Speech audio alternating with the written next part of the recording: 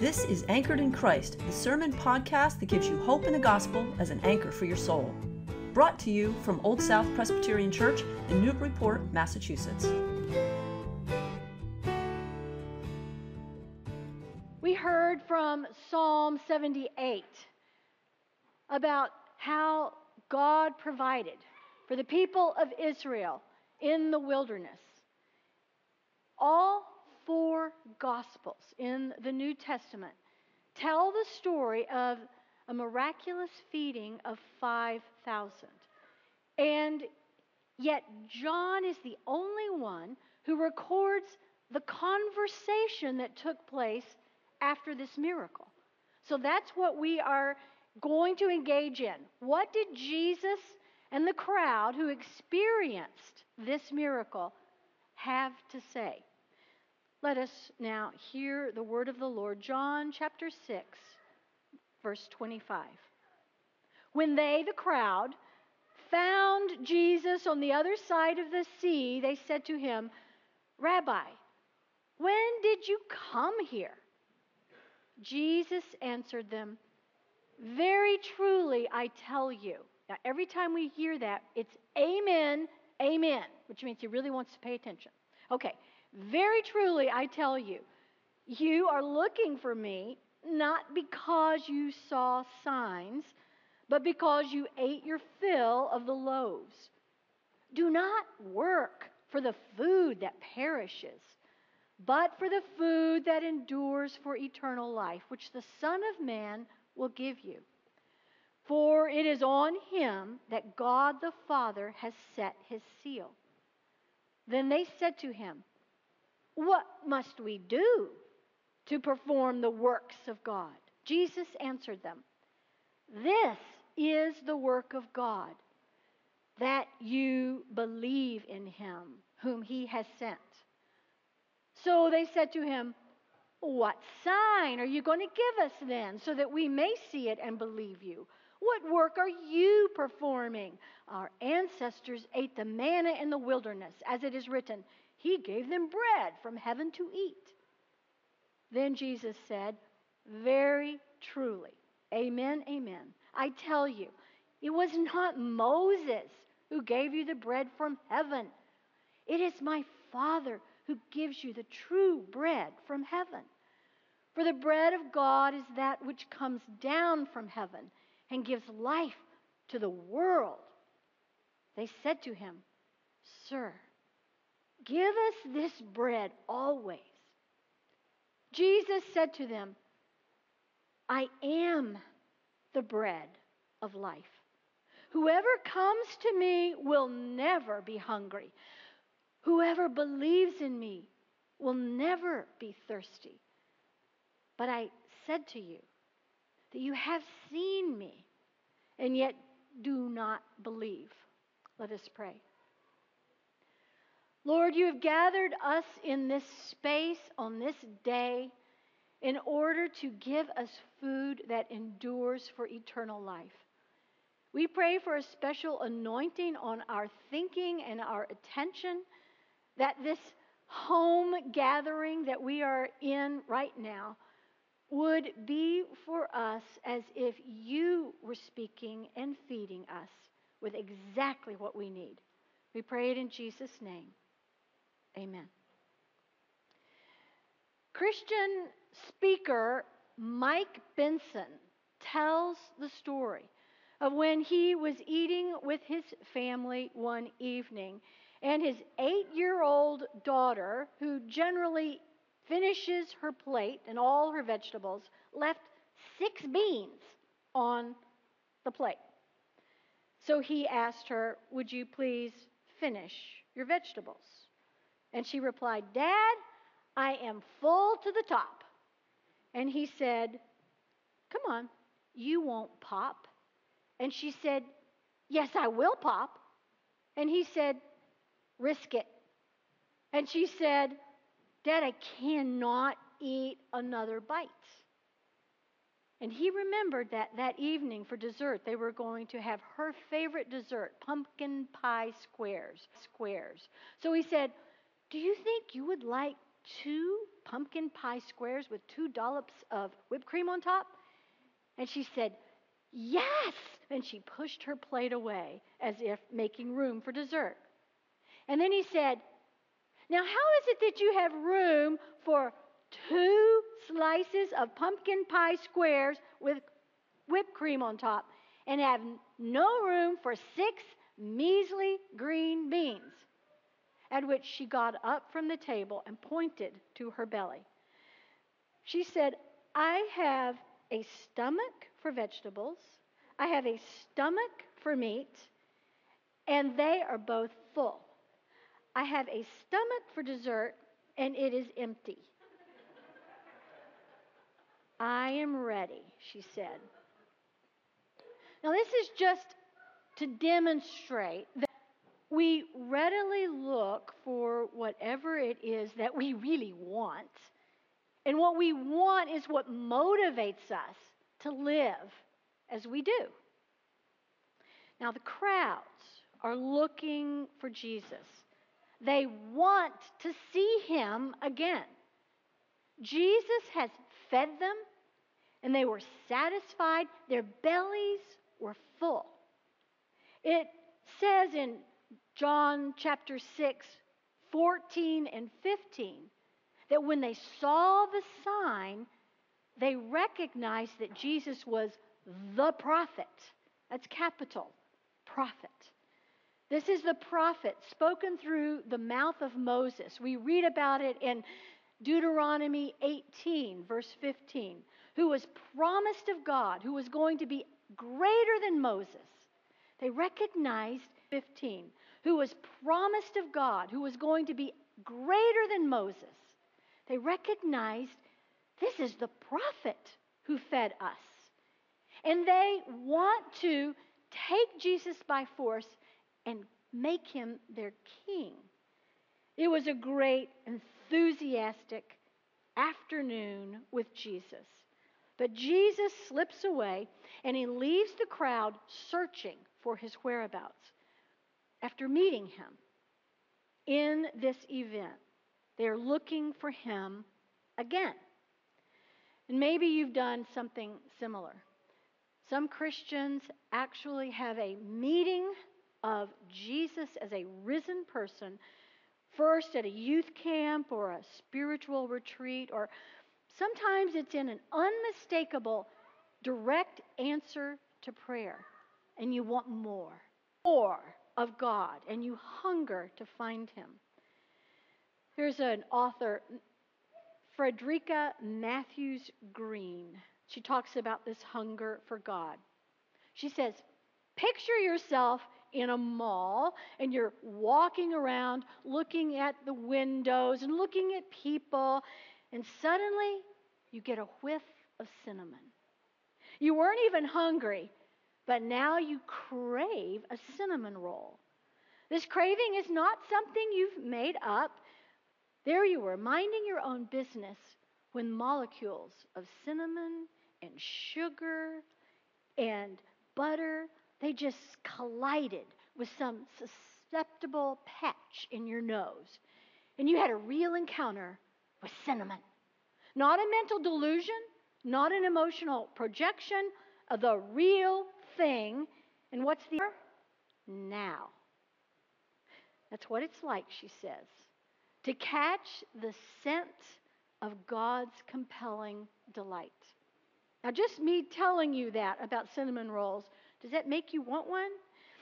They are back there for fellowship hour. I just want to let you know you can have your cinnamon roll.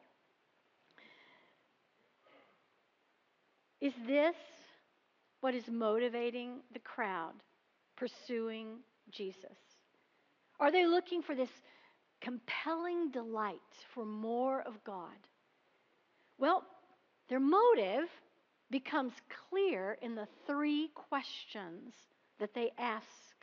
Now let's hear each of the questions and notice how Jesus responds. The first question we find in chapter 25. Rabbi, when did you come here? Meaning, teacher, where have you been? Notice that the crowd has demoted Jesus. Just the day before, they called him the prophet, the king. And now he's rabbi, teacher. Perhaps it was because they were frustrated by how much difficulty they'd gone through in trying to find where he was. Their emotional high had worn off. Sometimes people come into worship feeling this way. Their feathers are ruffled. They're somewhat miffed by some inconvenience, not at all happy to talk to the Lord whom they feel has disappointed them. Jesus gently yet is their motive for finding him. Dale Bruner, a Bible scholar, translates it this way. Verse 26. Amen. Amen. I want to tell you something very important. You are looking so hard for me, not because you saw signs or significant things, but because you got a good meal. And you're very pleased with that. Jesus exposes their selfish, self-seeking motive. They're self-seeking, not God-searching. So, it is that they were looking for Jesus as a means to an end, and the end was their stomach. I don't know about you, but I find that perhaps you do too, do similar things with God. We reduce God in our minds to some sort of errand boy who is here to serve us. The crowd is looking for Jesus for their own ends. People can do that. People can look to God in order to put food in their bellies, or money in a bank account, or power in a political party. But Jesus redirects all of us in our motives. He redirects us from self-serving. Verse 27, hear it. Do not work for the food that perishes. That means it doesn't last. But for the food that endures for eternal life, which the Son of Man will give you. For it is on him that God the Father has set his seal. Man will give you. For it is on him that God the Father has set his seal. Jesus knows that whatever we're working for that's not going to last is not going to satisfy us. Let me illustrate. Tonight are the Oscar Awards. Last month were the Golden Globes. A few years back, comedian Jim Carrey hosted the Golden Globe ceremony. And before announcing the nominees to the glitterati all seated before him, Hollywood's elite, he said, I am a two-time Golden Globe winner, Jim Carrey. You know, when I go to sleep, I'm not just a guy going to sleep. I'm two-time Golden Globe winner, Jim Carrey. Going to get some dream, any old dream? No, sir. I dream about being a three-time Golden Globe winning actor, Jim Carrey, because then I would be enough. It would finally be true. I could stop this terrible search for what I know won't ultimately satisfy me. The audience doubled over in laughter. But as the camera was panning them at the table, looking at their faces, their unsatisfied yearnings were felt too uncomfortable to admit. We know what that feels like. Jesus says, do not work for food that perishes, but for the food that endures for eternal life, which the Son of Man will give you. For it is on him that God has set his seal. God has set his seal. You and I were created for an interactive life with God. It is the deepest stratum of the human soul. And God has come to satisfy our longing for His life. In the original, it is called Zoe. It's Zoe, which is God life, not bios, physical life, not psyche, the mental life. It's God life. And He gives it. God's life flowing in us. So Jesus diagnosed the crowd's desire in a misplaced motive. And He says, don't work for that which is not going to satisfy. I can give you what will endure. I will give it to you. Let's look at this second question that they word work from Jesus, and they latch onto it. Okay, they say, verse 28, what must we do to perform the works of God? They've expended a lot of effort to find Jesus, and He tells them to spend that effort not on food that perishes, but on what endures for eternal life. Huh? What is Jesus talking about? They ask Him to explain. It would be like a student asking a teacher exactly what is going to be on the exam, not wanting to miss what the teacher is looking for. It reminds me of a first grader who got off the bus after his first day of the first grade. His mother asked, what did you learn today? He said, not enough. I got to go back tomorrow. The crowd asks, what do we have to do to perform the works of God? Jesus said, this is the work of God, that you believe in Him whom He has sent. In other words, this is the work of God, that you trust the one whom God has sent. That word, trust, is the work that God wants us to do. I don't know about you, but I find that to be part of the hardest work I know. It's something I work on every single week of my life. We are, as a nation, in a crisis of mistrust. A leading global communications marketing firm, Edelman, has issued 19 years called a Trust Barometer report. It's true. And the recent report revealed an unprecedented crisis of trust in our country. It's taken a nosedive. Jesus said, this is the work of God, that you believe in Him whom He has sent. Believing in Jesus is trusting in Him, even in an age of mistrust. Mistrust comes naturally to us. It's part of human nature. Adam and Eve lived in paradise. They had everything good. They had companionship with God, and yet they mistrusted God's intention. They believed instead a lie, that God was holding back His best from them. In our reading from Psalm, He was holding back His best from them. In our reading from Psalm 78 today, we heard of the people of Israel and what they saw with their own eyes, the Lord Himself performing glorious deeds and mighty wonders. He divided the sea and let them pass through it. He split open rocks in the wilderness, and abundant waters came for them to drink. Miracle after miracle, provision after provision, but they did not trust God. Instead, they challenged Him. They said, can God provide a table in the desert? Can He give bread? Can He provide meat for His people?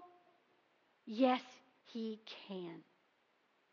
God was with them and for them to work His goodwill in them and through them, but they did trust Him. I ask, do you believe in Jesus? Do you trust Him? Do we as a church? When the church furnace won't work because the boiler tank needs replacing, do we trust that God is with us and will provide? When our body suffers with some affliction and we don't know if we can endure it, do we trust that God is with us and will provide? When our adult child needs to turn their life around, or we look for love and it is not reciprocated, do we trust that God is with us and will provide? The work of God in our lives is that we will trust Jesus. Speaking to a secular audience, SNBC's Morning Joe show, Tim Keller of New York City's Redeemer Church talks about the difference that trust in Jesus has on one's work. He said, when you make your work your identity, if you're successful, it destroys you because it goes to your head. If you're not successful, it destroys you because it goes to your heart and destroys your self-worth. Trust in Christ gives you an identity that is not in work or accomplishment. It gives you an insulation against the weather changes. If you're successful, you stay humble. If you're not successful, you have some ballast. Work is a great thing when it is a servant instead of a Lord. In answer to the second question, what must we do to perform the works of God? Jesus said, this is the work of God, that you believe in him whom he has sent. Our third and final question, verse 30. What sign are you going to give us then so that we may believe it? See it and believe you. What work are you performing? In essence, prove that you are deserving of our trust. They challenged Jesus with Scripture, suggesting that Moses has outperformed Jesus by a mile. Moses fed several 100,000 people for 40 years. Jesus fed 5,000 for one afternoon. Moses fed with bread from heaven. Jesus fed from the lunchbox. Jesus to prove that he is worthy of their trust by doing more than Moses. And this request is not just a request for more as a failure of trust. It is outright unbelief. And Jesus responds. It wasn't Moses who gave you the bread. No, it was my Father who is giving you, present tense, real bread. That is not just meals, but Zoe life. It's out of heaven. You see, the bread of God is the one coming down out of heaven, giving life to the whole world. Jesus is saying to us, dear people, you do not need any more miracles to prove my authenticity. What you need to see and appreciate is the cosmic miracle. What you need to see and appreciate is the cosmic miracle standing in front of you now. And this brings us to the climax of this conversation, verses 34 and 35. They said to him, Sir, give us this bread, always. And Jesus said what he said every time in John's gospel, I am. The I am statements. I am the bread of life. The person simply coming to me will never go hungry. The person simply trusting in me will never go thirsty, ever. So the three questions with misplaced motives are redirected to the right motive, the only one who can satisfy. But it doesn't end here. There is a personal to this conversation, and Jesus leaves it with us. Verse 36, he says, I said to you, you have seen me, and yet you do not believe. He leaves us with a choice, showing that it is possible to be in the very presence of the living God in Jesus Christ, experience his miracles, and still not trust him enough to come to him for that life that satisfies. That's called missing the goal. I close with a story. Jon Krakauer, in his best-selling book, Into Thin Air, tells the story of the ill-fated expedition to the summit of Mount Everest in 1996. He mentions a member of the expedition, Ms. Yasuko Namba, a 46-year-old FedEx employee who had a passion for climbing. Yasuko was an accomplished climber. She had reached the summits of 7 of the largest mountains on the planet, leaving only the tallest, Mount Everest, to conquer. This was her goal. She was so totally focused on the top. She pushed herself extremely hard. She jostled other people on the expedition, moving past them to get to the front of the line. And she finally made it. She accomplished her goal. Later that afternoon, Yasuko was caught in a terrible blizzard. She succumbed to the exhaustion of her climb. She pursued a tragic mistake because she had adopted the wrong goal. The goal of climbing should never be to get to the top of a summit. Any experienced climber knows.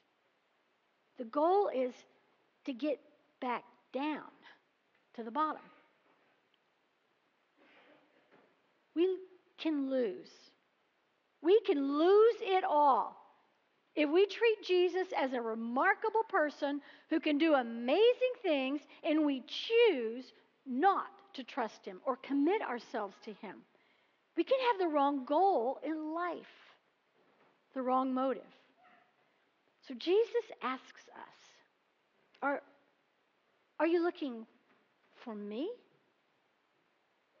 How will you answer him today? Will you answer him today? Let us pray. Lord Jesus, you make it hard on us because you give every evidence, and yet you leave us with our own will and choice, and you put us on the spot. So we pray that you, by your Holy Spirit, would now woo us with the scent of a compelling delight of God, that we may want you and move toward you. We pray it in Jesus' name. Amen. Thank you for listening to this sermon from Old South Presbyterian Church in Newburyport, Massachusetts.